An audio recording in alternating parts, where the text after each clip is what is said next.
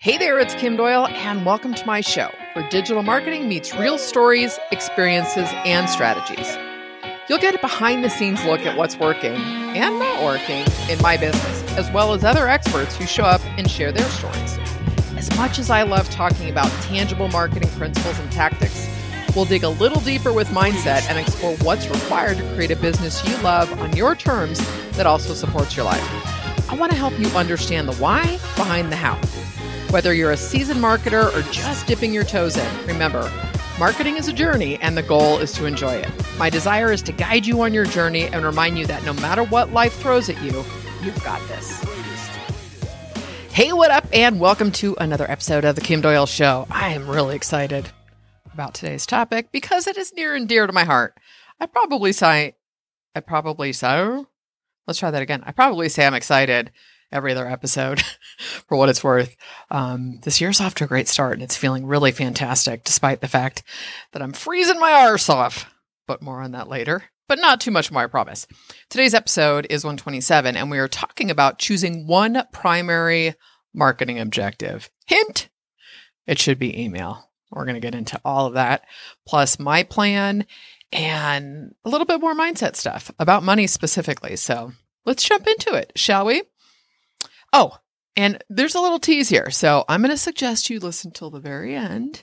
And note to self, I have to make a note. Hold on. So if you're watching this, because sometimes I'll say things and then I forget. So we'll get to that at the end of the episode. But before we jump into why you should choose one primary marketing objective, that should be email. Let's talk a little bit about some things I've noticed as the new year has started. And one thing that has me really excited about the new year, and meaning this time of year, just turning over the new leaf, et cetera, is, and I'm excited about the year as a whole, right? On a whole. Wow, you guys, what are we, like 30 seconds in? Here we go. But what's gotten me really excited is that there seems to be a broad desire in the marketing space for things to change.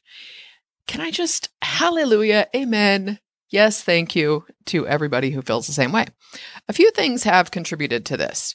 The last 3 years, obviously, have been a little nuts just across the globe, which in turn has made people feel weary.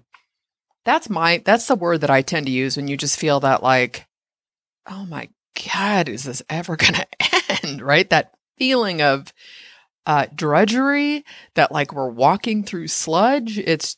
There's been a bit of that, right? And also 3 minutes in and we're at the first, right? Anyway, of course, it's not all been gloom and doom. Even if we have to make a conscious effort to seek out what's good, which is totally worth it, by the way, to curate your life, not just social feeds, but the stuff you listen to, the stuff you watch, the people you spend time with. Curate your life, you guys. Focus on how you feel when you consume certain things and when you're around certain people. I think it's vitally important. But here's the thing. I think we can all agree that the last few years have just been a lot. In terms of the digital marketing and creator space, the bottom line is that the space has matured. I don't know when internet marketing officially started, right? Like I jumped in 2008. I think there were people doing this, around 2000 and tested. Like, I don't know. I don't know. That would be a good Google question or ChatGPT. But people are more educated about how everything works. They're burnt out from the hype promises, the big launches, and this idea that you have to strive towards millions. Excuse me, I should say billions now because I'm sorry, but this episode with podcast Nathan Barry and Rachel Rogers I don't remember what it's called, but it's about billionaires. And it's just like, oh, for the love of God. So much for, it doesn't matter. I'm not going to go sideways, but I personally doesn't resonate with me at all. And that's the beauty of marketing the internet and business, is to each their own. And here's the other thing. I have no judgment if you want millions. I do too. But you're not going to see me driving Lambos or posting pictures of mansions. That still exists. I think it's a lot less than it used to be because of the backlash. It was this initial of, oh my God, look at what the internet can create. And whether or not you wanted those things, there was this element of, wow, the internet can create wealth. And it can. You just have to work harder at it. Not to mention, there's a massive distrust of government and media, I think, across the board in many countries. I can only speak for the United States, but I think it's across the board in a lot of different countries. And so we're learning to rely on ourselves, which is a beautiful thing because that's where real strength comes from. And alignment. A few episodes back, I talked about this conflict I'd had with somebody I love, and it was talking about taking complete and total responsibility for everything in our life. So it always comes back to, what can I control? I can't change other people. I can't change the frickin' snowy cold weather that's outside my window right now. Guys, it's nuts. I walked my dog. I walk her, but the other day I put on 3 pairs of socks, and I had, I've released some weight last year. And so I was able to put on some, workout leggings underneath the pair of jeans that have gotten too big, just bundling. And I'm wearing my Bose when I walk because I keep my ears warm. My dad was mentioning, I'm going to get back on track, but my dad was mentioning he ran into one of the neighbors who said her feet are always cold.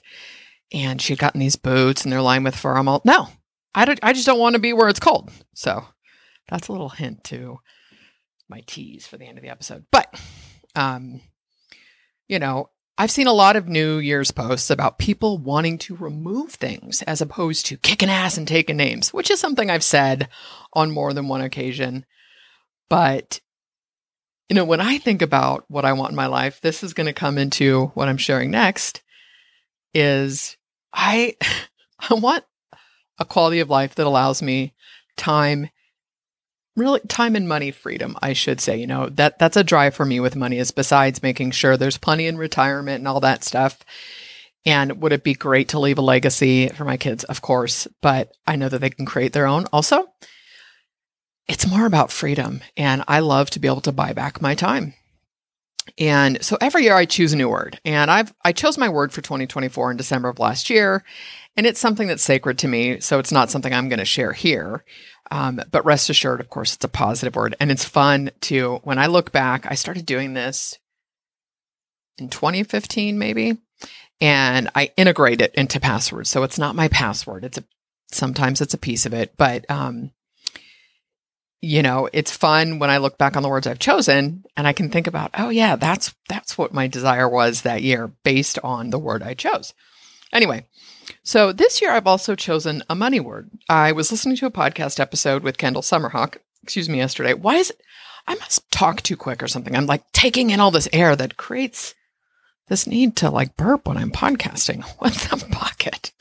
Anyway, so I was listening to an episode with Kendall Summerhawk. And if you're not familiar with her, she is a money coach for women. She's been in this space 20 years. I remember when I was getting started and kind of started finding female coaches, she has been doing this for a very long time. And I'd kind of forgotten about her. Until I'm downing water as I am in the Sahara of Northern California in the mountains, and it's dry. Wow, I know. But I'd forgotten about her until a friend of mine, Natalie, had shared that she was doing her money coaching. And I was like, huh? Because I think I'm going to jump into that and integrate that into a lot of the work I do this year. But anyways, Kendall was talking about she chooses a money word every year. And I think she's got a process for doing it.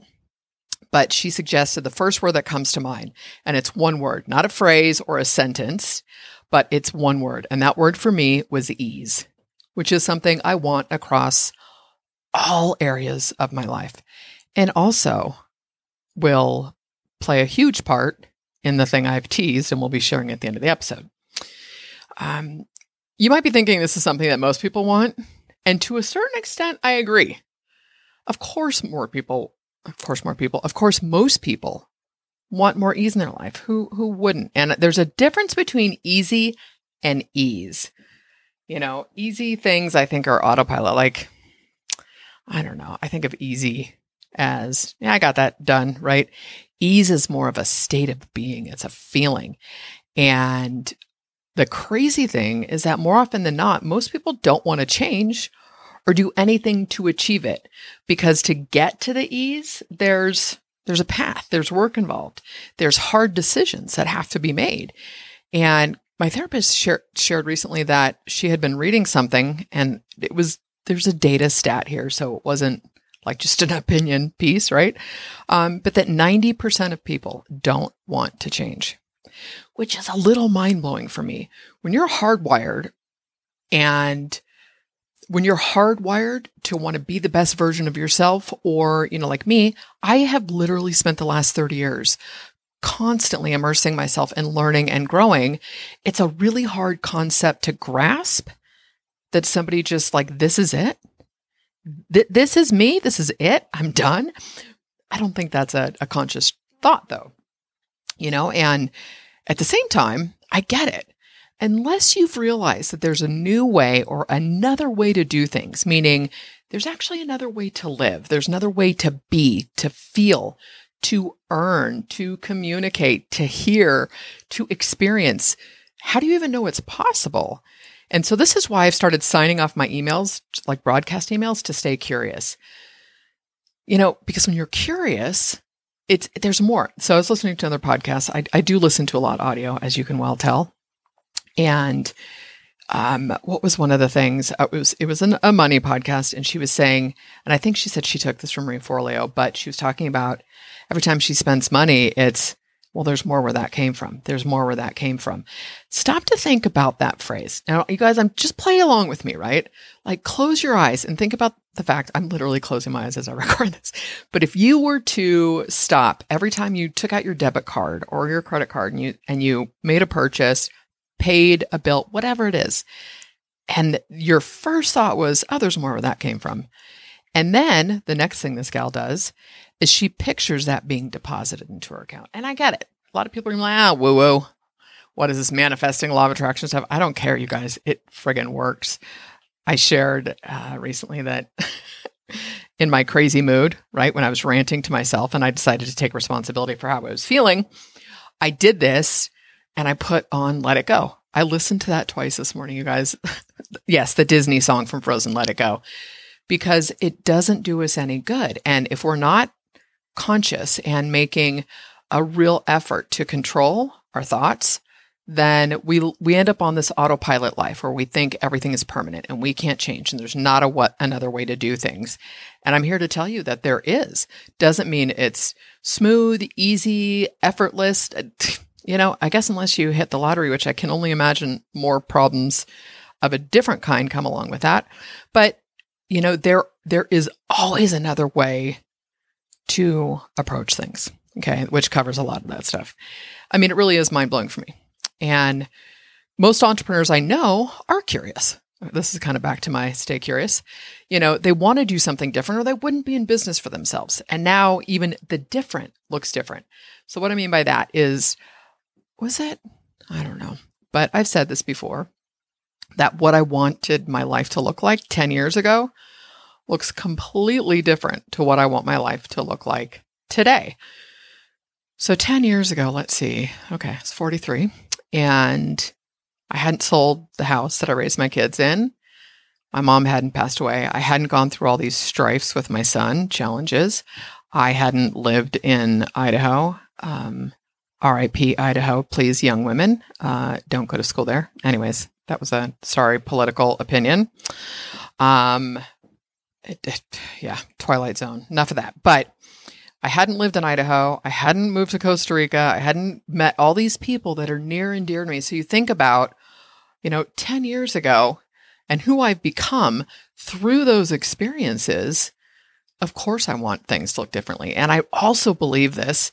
I cannot speak for men, so this is not a male-female thing, right? But most women my age, actually I would say most women over 40 hit this point. And it's like, I'm tired of doing everything for everybody else, which you guys, I know these are generalizations, right? But in Western culture, we are wired to be caregivers, providers, doing for others, selfless, a whole bunch of stuff, right? And like it or not, I love the Barbie movie, but that monologue that America Ferrera gives is brilliant. And so most women I know that hit 40, it's like, what about me? And it is, I don't know. I don't think it's selfish. I think it is selfless to not put yourself, it's not self, how do I want to say this? If you're not selfish, you're selfless. And you being selfless doesn't serve anyone. But anyway, let me try to get back on track here. This comes back to being curious, right? We want to stay curious, and what we want at different stages of our life and business are going to look different. Not to mention, 10 years ago, we hadn't been through a pandemic, and the nonsense that's happening in many political systems across the world. Okay. And let's go back to now ease and how it translates to money. For as long as I can remember, money has felt hard for me. My parents raised my brother and sister and I with incredible work ethics. My first job, besides babysitting, was a paper route at 14. And I think I've shared this story. A kid on my swim team bet me that I wouldn't last 2 weeks, so I had to last a year. Now remember, I'm going to share something with you. One is that I was a freshman in high school when I did this. Okay, so what was that, 84 or whatever? And so let's think back to the 80s and hair. And you guys see, I've got a lot of hair, right? So, and the crazy thing is, my hair is naturally curly and I permed that shit. Oh my Lord. Anyways, but so I was up at 5 o'clock to deliver the papers on my bike because then I had to go home and get ready and do my hair. And I did it for a year. I mean, and then it was like, as soon as I could, I was so excited. Like at 15 and a half, I could get a work permit. And you guys, my parents worked full time. I didn't really have rides to work. I figured it out though. It's just crazy when you think about it. I was so excited though to get a job. Anyways, and there's something to be said for a solid, strong work ethic. So I'm not negating that. But I had no other concept of earning or having money other than you attained money through hard work. And no one taught us or my parents about compound interest, investments, and the role money played in our lives. And here I am at 53 doing this massive deep dive on all of this. And it's not that these are no new concepts to me at this stage in my life, but I guess we don't get it until we get it. When I had a job, I maxed out my 401k and I did all the things and that I was supposed to do. But, especially not having anyone, the one person who had a business, well, two people. So my great uncle, yes, my grandmother's brother, I had to do the math there, owned laundry. Why am I saying laundry shop? But it is, why am I a laundromat? Oh, good Lord. Laundromats, and did a lot of investing. And then my grandfather, my maternal grandfather, he was a plumbing contractor and he bought the shop from his father-in-law. And so, but other than that, there was no discussion of self-employment or business. And as much as my parents have supported me, they weren't there to guide me into any of this. And unless you see that there's another way to do things or you have a strong enough why for making change, it's probably not going to happen. And, when I talked about this in a couple episodes too, where I was saying that, I've been talking about money and working with my therapist since we started doing work in 2011. And, before then it was primarily grief counseling and whatnot, but excuse me, I kept looking for this external thing or this like, when's something going to click? When is there going to be this lightning bolt moment? And I've had that now, but the truth is we don't always get that. In some situations and some circumstances, we're going to have those moments. But for the most part, it's small, consistent behavioral change that creates new habits, that creates new behaviors that make the difference. And so I'm grateful that it feels like finally everything is clicked into place. But the two things that shifted it for me, again, when my therapist said to me in October of 2023 that I needed to stop being a victim when it comes to money, which was an ouch, but also a F yes, right? A huge amen. The other one is listening to Tori Dunlap's Financial Feminist. She has her first 100K. You can dig into that. She's not even 30, had her first $100,000 in the bank at 25 and is a multimillionaire. And all of these things, guys, are not coming from, it's kind of like Ramit Sethi, who I adore. It's not a get rich quick or make millions on the internet or whatever. It's here's how you can get your money to work for you. Here's how you can change the narrative around money. Here's education, here's strategy. But here's the crazy thing. When I heard Tori Dunlap say that the best way to fight the patriarchy was for women to be financially independent and earn lots of money, it was like, hell yes, girl. Hell yes. You know, that as soon as, God, what did I watch? There were clips on TikTok of clips from, it was Florence Pugh, I think, from the last movie, Little Women. And it's nuts when you think about the fact that was, I don't remember what year that was set in, right? But a long time ago. And she said, the bottom line is, as a woman, I'm property. If I have money and I get married, my money is my husband's. If I have children, my children become his children. At anything that I do is there's no freedom. And that's really what has happened for women. And so this resonated very deeply for me. And what I realized was that it was the benefit and the power of reframing things. And so learning to reframe our thoughts and beliefs is one of the most powerful things you can do. It also comes back to taking complete and total responsibility of everything in your life. And that episode is actually 125 if you want to listen to it. This is ultimate freedom. And I'm just going to reiterate that you are not responsible for what happens to you. You are responsible for how you respond and the choice you make with your actions based on, now what do I do with this? Now that this has happened to me, now that this has occurred, who do I choose to be? How do I choose to move through the world? And my first introduction to this was many years ago when I heard Dr. Wayne Dyer, God rest his soul, say, change your thoughts, change your life. He's got an incredible book, same name. If you've never listened to him and you're interested in this stuff, he is, I don't know, he's hysterical too. He's funny. I feel like I've got history lessons from him, spiritual lessons, psychology. I adored the man. But change your thoughts, change your life. It sounds so simple, but it's true. And the beauty that I love about all of this is neuroscience is supporting those things. And there's tons of books on Amazon that can help you with this. And I'm going to give you some examples of reframing. And we're going to talk specifically about business and email. This is all connected, okay? There's tons of books on Amazon that can help with this. Or you can find an amazing mentor like I have. And by the way, if you look for a therapist or a mentor and there's not this connection, you don't feel that it's a safe space, it's a right space for you, bounce, you guys. You don't know anybody, anything. If it doesn't feel right, keep looking. There are way too many good people out there that you can work with. And also a quick Google search of best book on reframing thoughts and beliefs, and you're off to the races. There's plenty. All right, so how do you reframe your thoughts and beliefs in your business? The simplest way to do this, or to start, is to take inventory. And you guys, please, I am begging everybody out there. This does not have to become a week-long, I need to rent a cabin in the woods and have pen and paper. And I love my colored pens and paper and all that, but it doesn't have to be that difficult.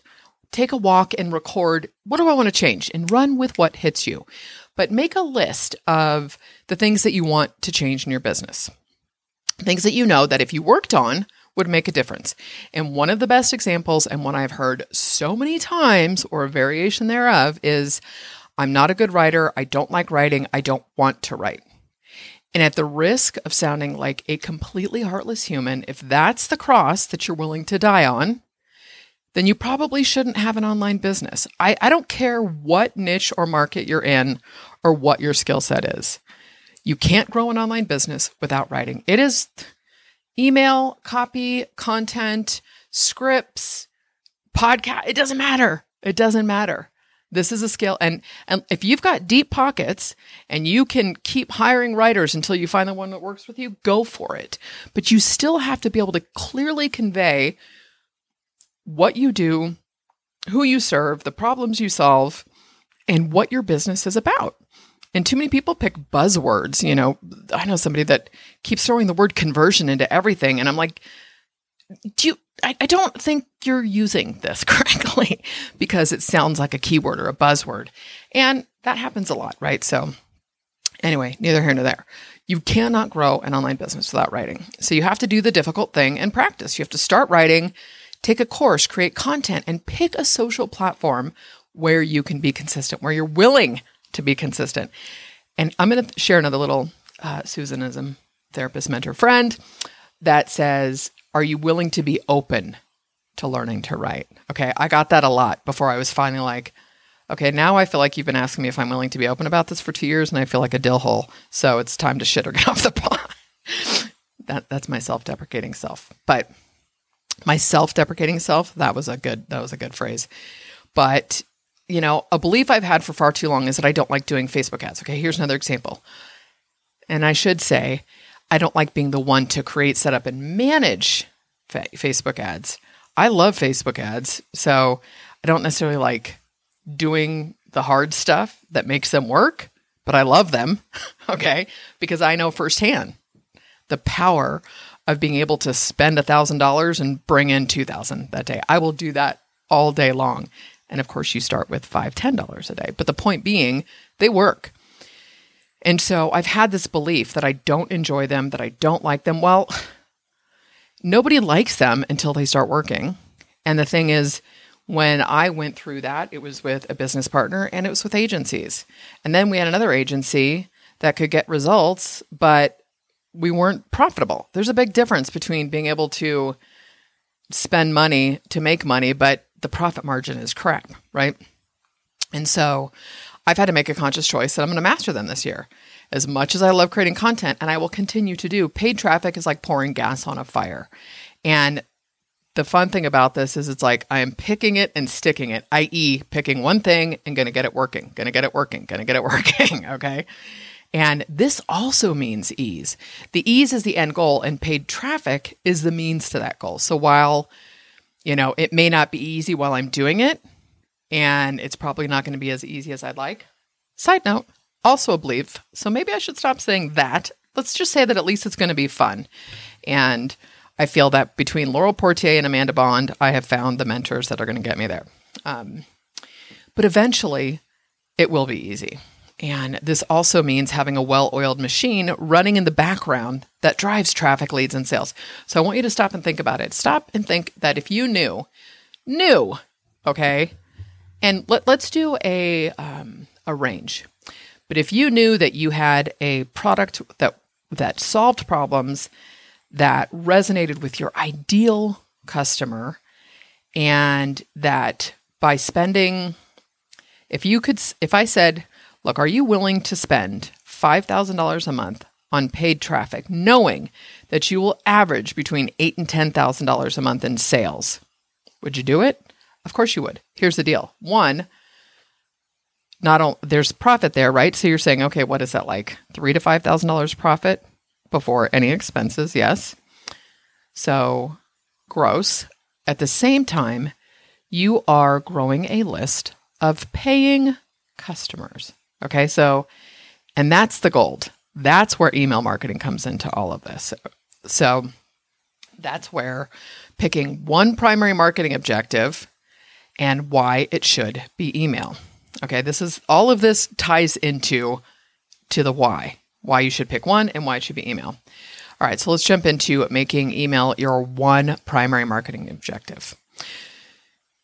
So another thing I've said many, many times, I need to find a way to, or maybe I don't, maybe I just need to keep saying it and you guys will have known I've already said it. But my biggest regret, in my business is not starting email marketing sooner. I started my business in 2008, and it wasn't until 2016 that I made the decision that I was going to figure it out. Kind of like paid traffic, right? You see maybe I'm a slow learner, but you see the parallels here? I had to wet my whistle there. You guys, best thing ever. There are plenty of nuances and ways that I can improve, right? The email that I'm already doing. And so it's always something I'm working on. I've also had different times in my life since 2016 that personally affected the way I was able to show up. So no biggie, life happens. Once you have the skill and you understand the power of email marketing, you can pick up when you need to. So let's decide, okay? Let's do this collectively as a group. I feel like I'm preachy today. Am I preachy? That's okay. but as a group, that it's okay to mess up. It's okay to drop the ball. It's okay to make mistakes. Apologize and move on. Don't keep reiterating it. You don't need to. I used to do this like, oh, I'm sorry, I haven't heard from you in a while. It's like, no, I just jump back in. Unless it's been too long or I feel the need to share because I care about my subscribers. I care about my audience. And at the same time, you don't owe anybody anything. So start where you are, okay? But just know that you can do yourself a favor and just let it slide. Even if you've been MIA, it's okay. Get back at it. All the activities that you're doing online should lead to this one primary marketing objective. So here's what I mean. Podcasting, include a call to action for people to get on your list. And yes, I know I haven't been doing this consistently because I'm working on a new lead magnet, but I have been asking for reviews in Apple Podcasts. If you haven't done that, please do. YouTube, include a call to action and a link in the description. Social profiles, all your links should lead to your primary opt-in. Social content, wherever you include a link to your content, make sure that your content has an opt-in. Now, obviously, all social content doesn't have a link, right? There's organic content where your goal is for visibility and engagement. And I'm not necessarily interested in vanity metrics with growing followers, but if you can grow the right audience on the platforms, then ideally you convert those to email subscribers. And I get it that this seems like the long play, and it is. It just is what it is. But this is where you add paid traffic when you have the rest figured out. Or if you've got this initial piece, which I'm going to talk about in a minute, figured out, start with paid traffic. But I don't think we're at a point, PLOINT. Anyway, I don't think we're at a point where you don't have to do both if you want to attain a certain level of income, subscriber, all those things, right? In order to grow, there is this more marketing and traffic that has to happen. And you know what? Off script here. Excuse me. But I was thinking about this today, like there's this petulantness. Is that a word? Petulantness of people. Well, I don't want to do that, or I don't want to be there. Like it's this pissiness. Well, I don't like social, or again, I don't like writing. I don't want to do emails. I don't want to create content. Well, then don't. But get what you get. Like you think back to businesses. What business thinks they don't have to market? Think pre-internet. What brick and mortar business thinks they don't need to ask for referrals? They don't need to ask for the sale. They didn't need to do billboards or newspaper ads or yellow pages. You have to get your business in front of people. Time or money. Ideally, both when you can swing it, right? Okay. And rant number 452 for this episode. But social content, again, make sure that all your content has an opt-in in it. Blog posts on your own site, Medium, Ghost, Substack, Beehive, whatever. They should all have a link to your primary opt-in. And even if you're on Substack or Medium or Beehive, where you can ask people to subscribe via those platforms, I still would throw out lead magnets to make sure, because all of this is data, guys. So you may get somebody who's interested in a newsletter based on the copy or the content, but until you say, hey, would you like this thing I have that's specific to YouTube, or it's specifically about podcasting, you don't know what their interest levels are. You're just getting that broad, which is where tools like Right Message and segmentation and surveys all come into play. Anyways, I'm probably missing something there, but you get the point. As I was writing this episode, I actually reached out to a dear friend who does social media for clients, and she teaches it, et cetera. And I asked her if she had any sort of social media audit. I haven't heard back from her. I'm sure she does. But then I was like, well, there's got to be something free out there. And there was. So I have a link in the post in the show notes, or you can Google it. But Hootsuite has an article that says how to run the easiest social media audit. It's a free template. So I've linked that in the show notes. But just do this broad opt-in. Like, I know you guys, like, my Instagram, everything needs updating. Well, I shouldn't say everything. So I know YouTube needs a little bit of updating since I'm going to start putting the podcast on and additional content. But Instagram is dated. That needs a massive refresh. But so be it. Do an audit of the platforms where you're going to be sharing content and look at what you need to update. And ideally, they're all going back to one thing. So did I share this? I don't know if I did, but so I have a VA that works with me for high level, which is where I've put my funnels and my courses in the community. And I don't think I'm going to have my head wrapped around that till the end of this year, probably. And that's fine. But so I didn't have a lot of high level tasks. We have moved all of my courses into high level. She's created the automation. Everything is done. Now I have a list of things that I have to do. So I went through and I had her, I said, can you do me a favor and go through each product and write down product, costs, upsell, funnel, automation, price, email sequence, and tell me what needs to be done with all of those. So while the course itself may be over there, I've got work to do. Anyway, what was my point in telling you that? Oh, good Lord. Why was I telling you that? VA, thank you. So she's just waiting on me for additional stuff in high level. So I thought, okay, I asked her, I said, can you do me a favor? Go through all of my newsletters that have been published on the website. And we started with, remember it was F the Hustle for a long time. And I said, can you take all the F the Hustle episodes, swap the opt-in in the post. So it says the spark, do a line of text at the very top of the post that says F the Hustle has now become the spark. So she did that. Now she's going through all my blog posts and making sure there's a clear call to action for the spark. So I'm looking at going, okay, some of my next tasks is I'm going to ask her if she can then start putting a lot of the newsletters and previous podcast episodes and whatnot into Medium for me and making sure there's a call to action to subscribe.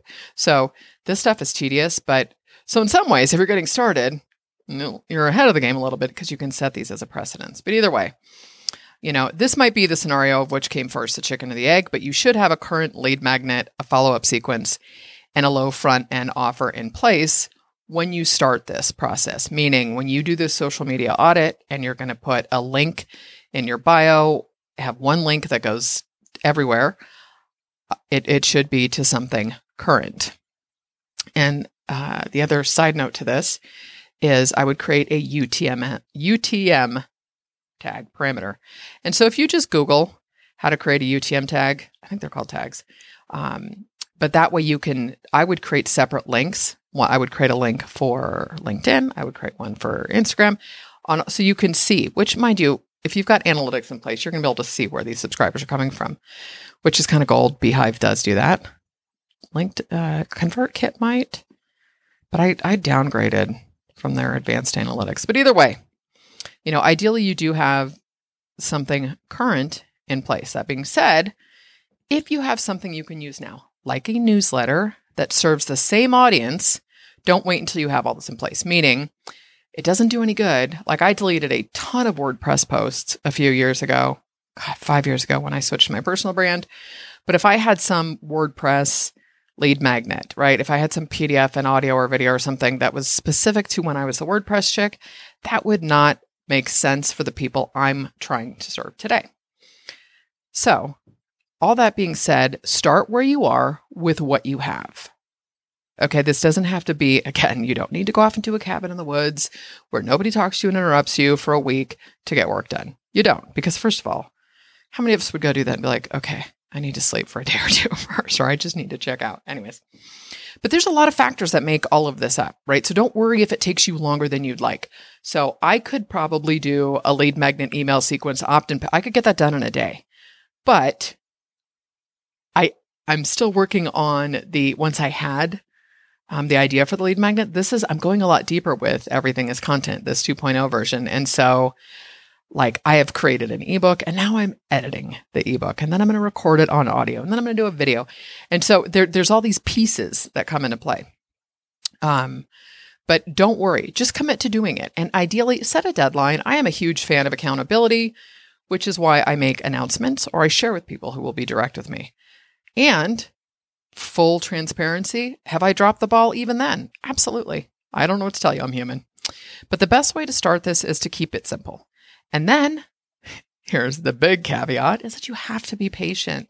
Create the process for ongoing sharing, publishing and promoting, and then pay attention to what's working. Even if you only have 3 people on your email list, you need to start emailing. Those 3 people gave you their name and email, and they matter.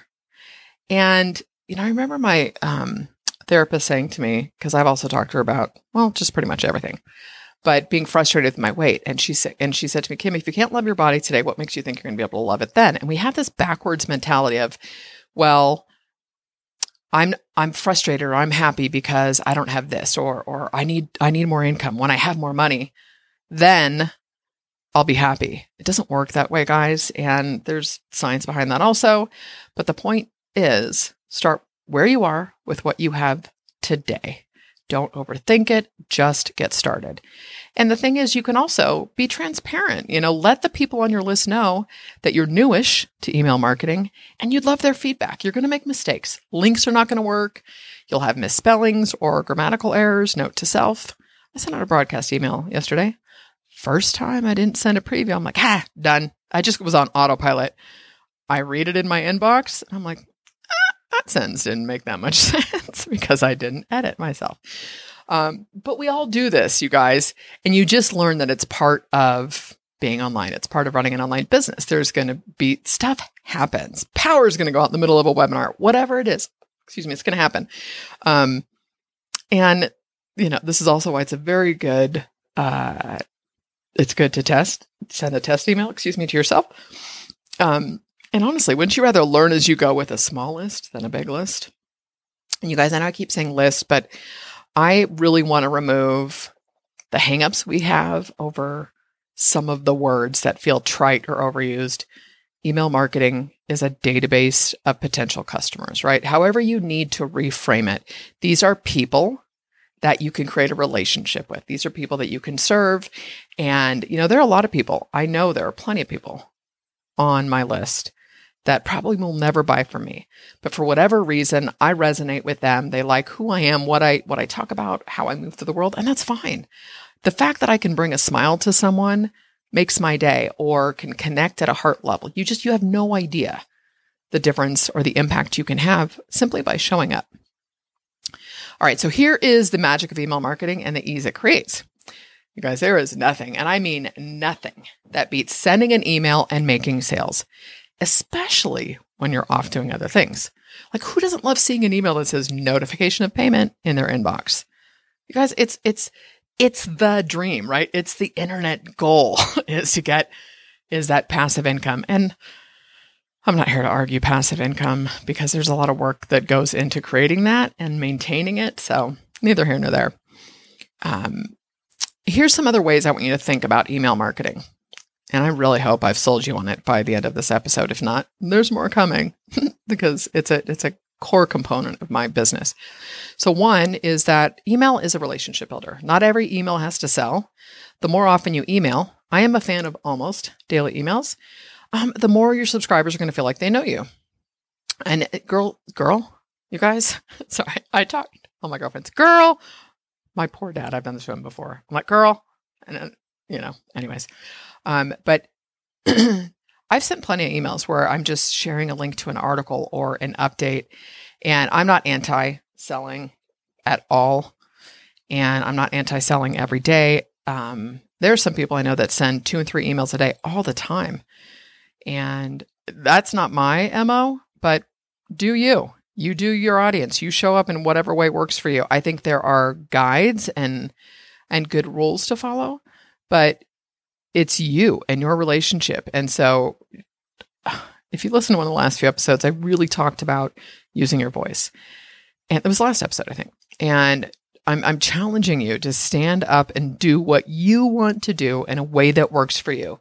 There are fundamentals, like fundamental guides and strategies and rules that will apply to human behavior and copywriting and marketing, but something doesn't feel right, don't do it. I really believe that. Anyways, okay. Email is also content.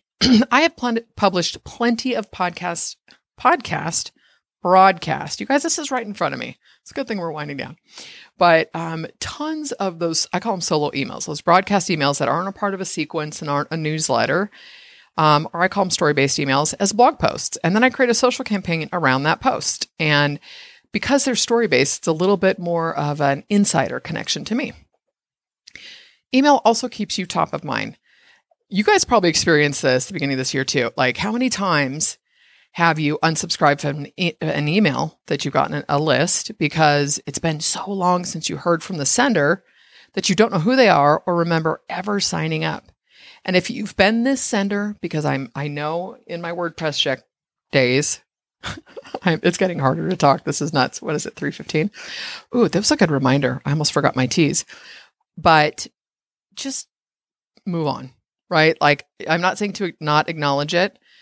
And maybe you start off with, hey, I know it's been a long time and bear with me. Here's where I've been. Here's what I've been doing. And this is where I'm going. I hope you choose to stay on the journey with me. If not, then I wish you the best and everything. Whatever. Like, don't personalize it. Anyways.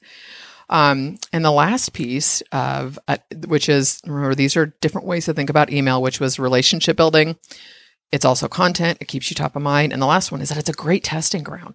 Once you've found a consistent email rhythm that works for you and your list, start asking questions, create polls, ask for feedback. It's also a great way to test the content your subscribers like the most.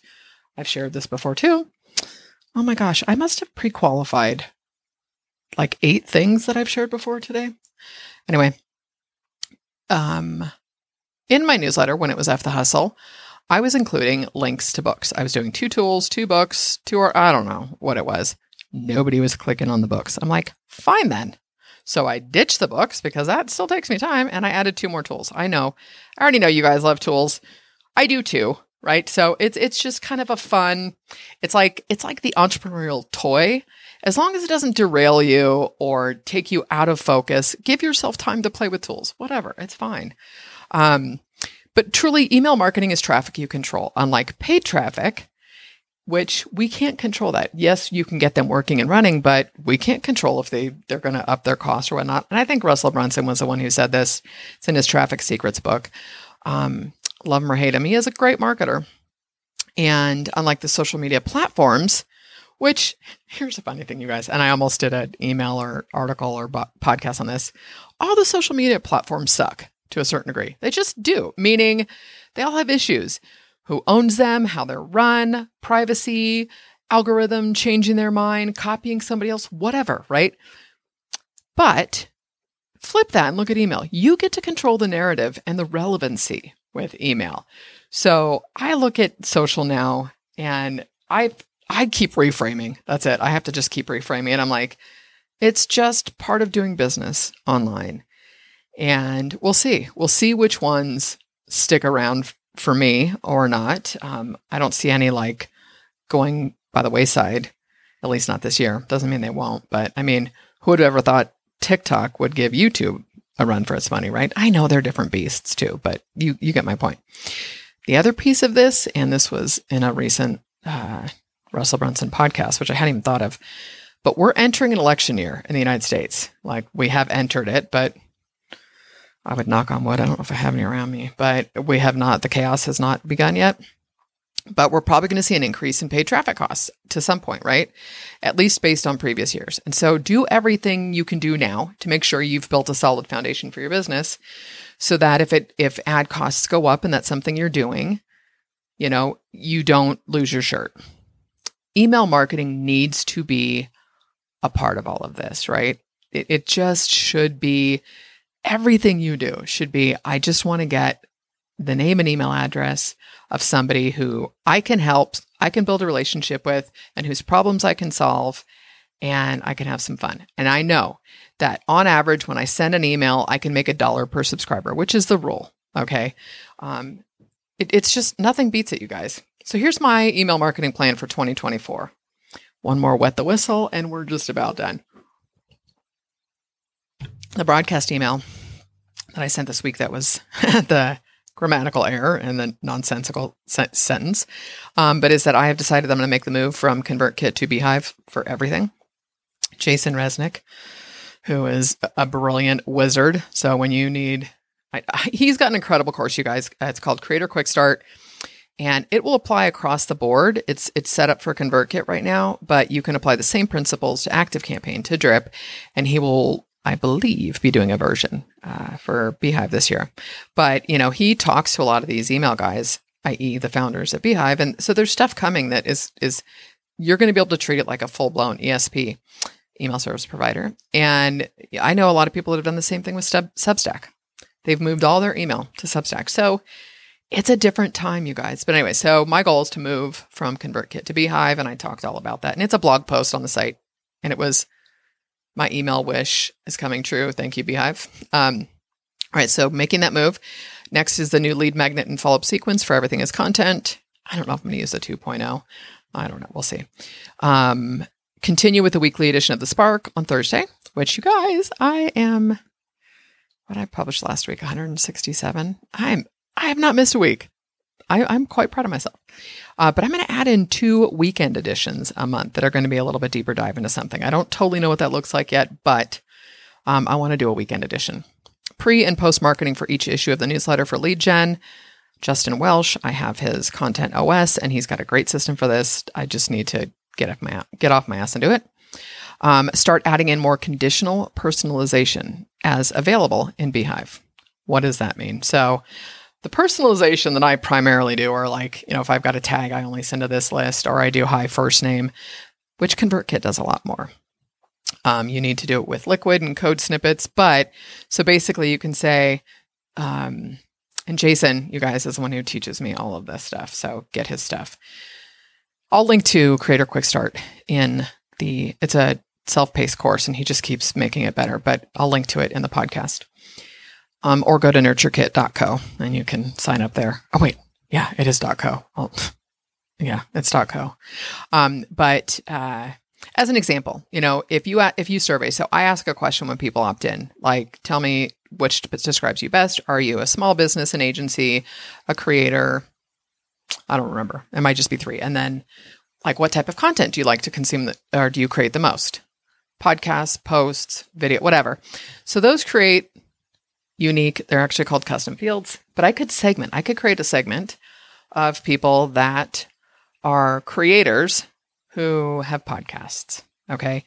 And so based on that, I could write one email and I swap out the code. So it says, look, I know that you're a X and you create X, right? So I know you're a creator who creates podcasts.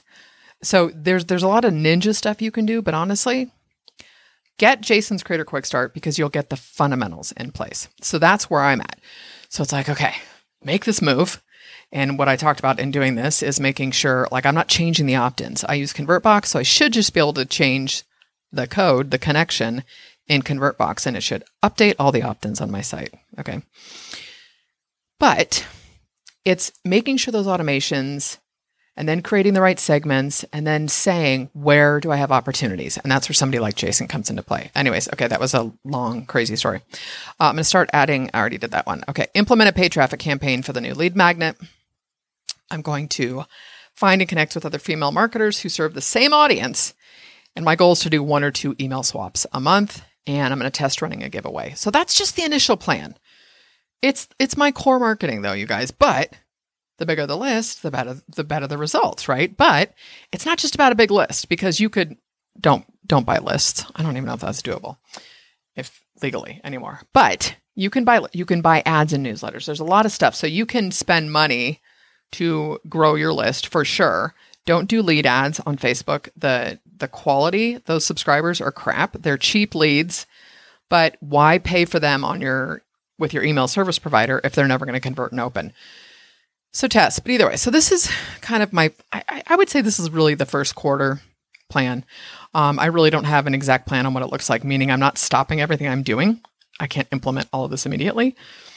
The move to Beehive, there are 3 phases. And I also talked about those in the blog post. And of course, with technology, you never know, will it or will it not be smooth? And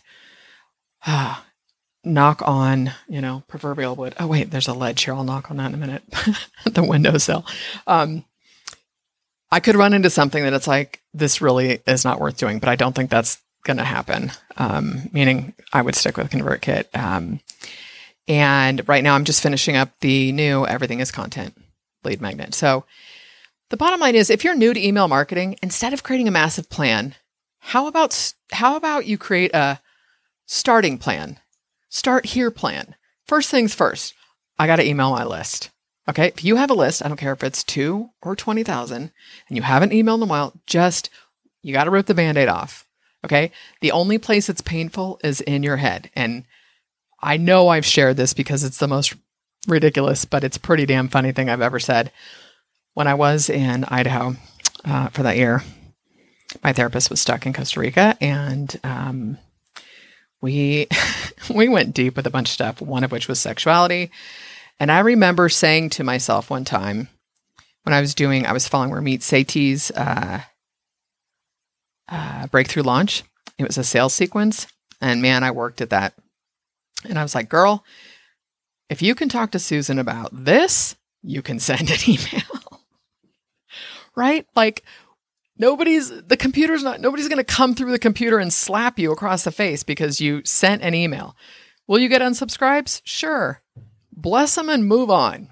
All right. Pick 3 things you know will make a difference and start. Right? So it's send an email and share it as an experiment. You guys, I'm stepping back into this. I would love for you to be on this journey with me. If not, click the link at the bottom of the page, whatever.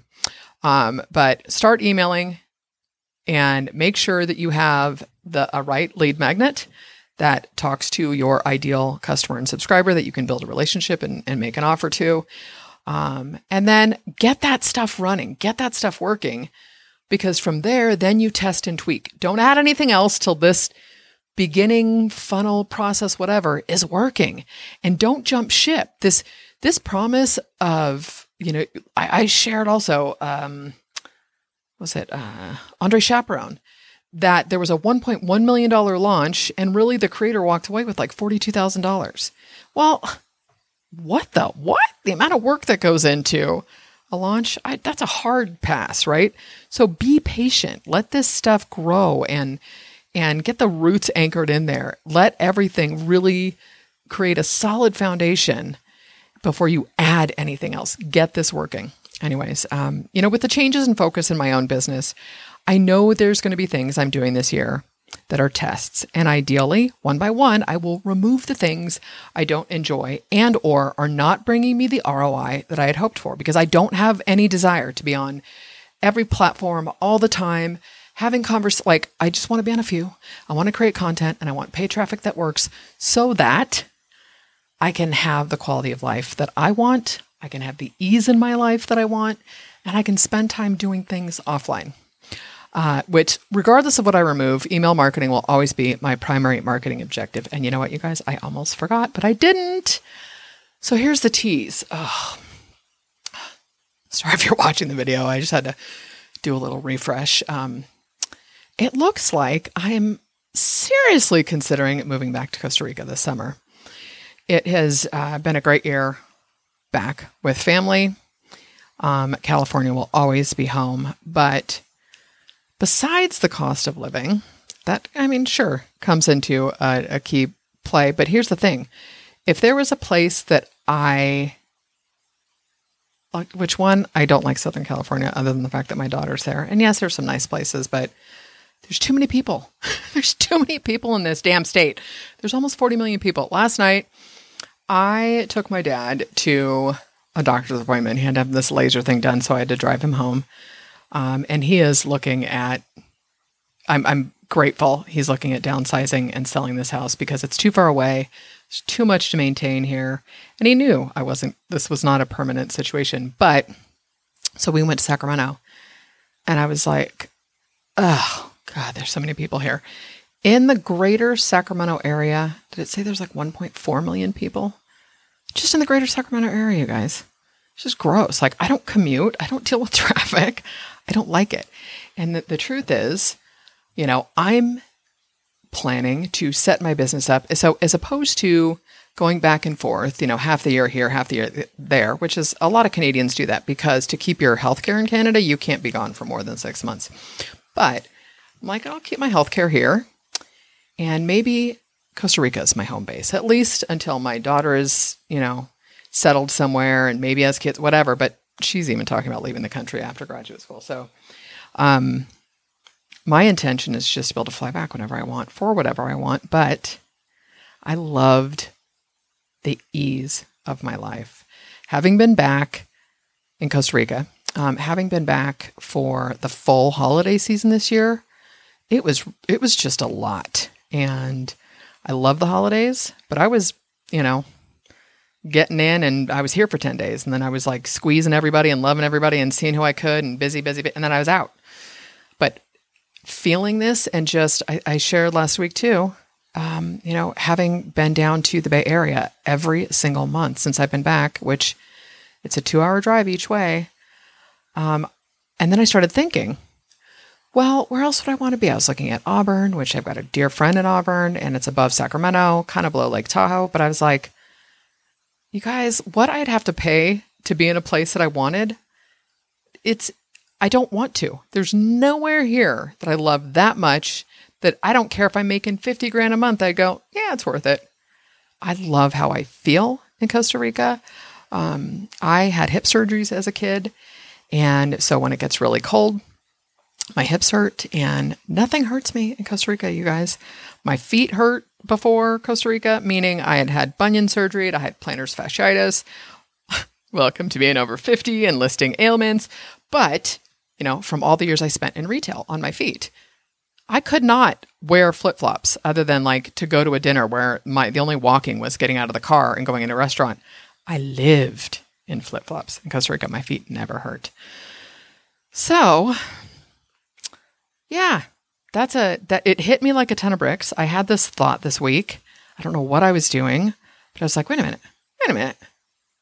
You could go back to Costa Rica. And it has lit a fire in me. So I will keep you posted on that status. And, if that comes to fruition, my gut is telling me with most certainty that it probably will. Yeah. Here we go. Life is never dull, you guys. And that's the point where I was talking about earlier, where we get to change our mind. We get to do what is right for us.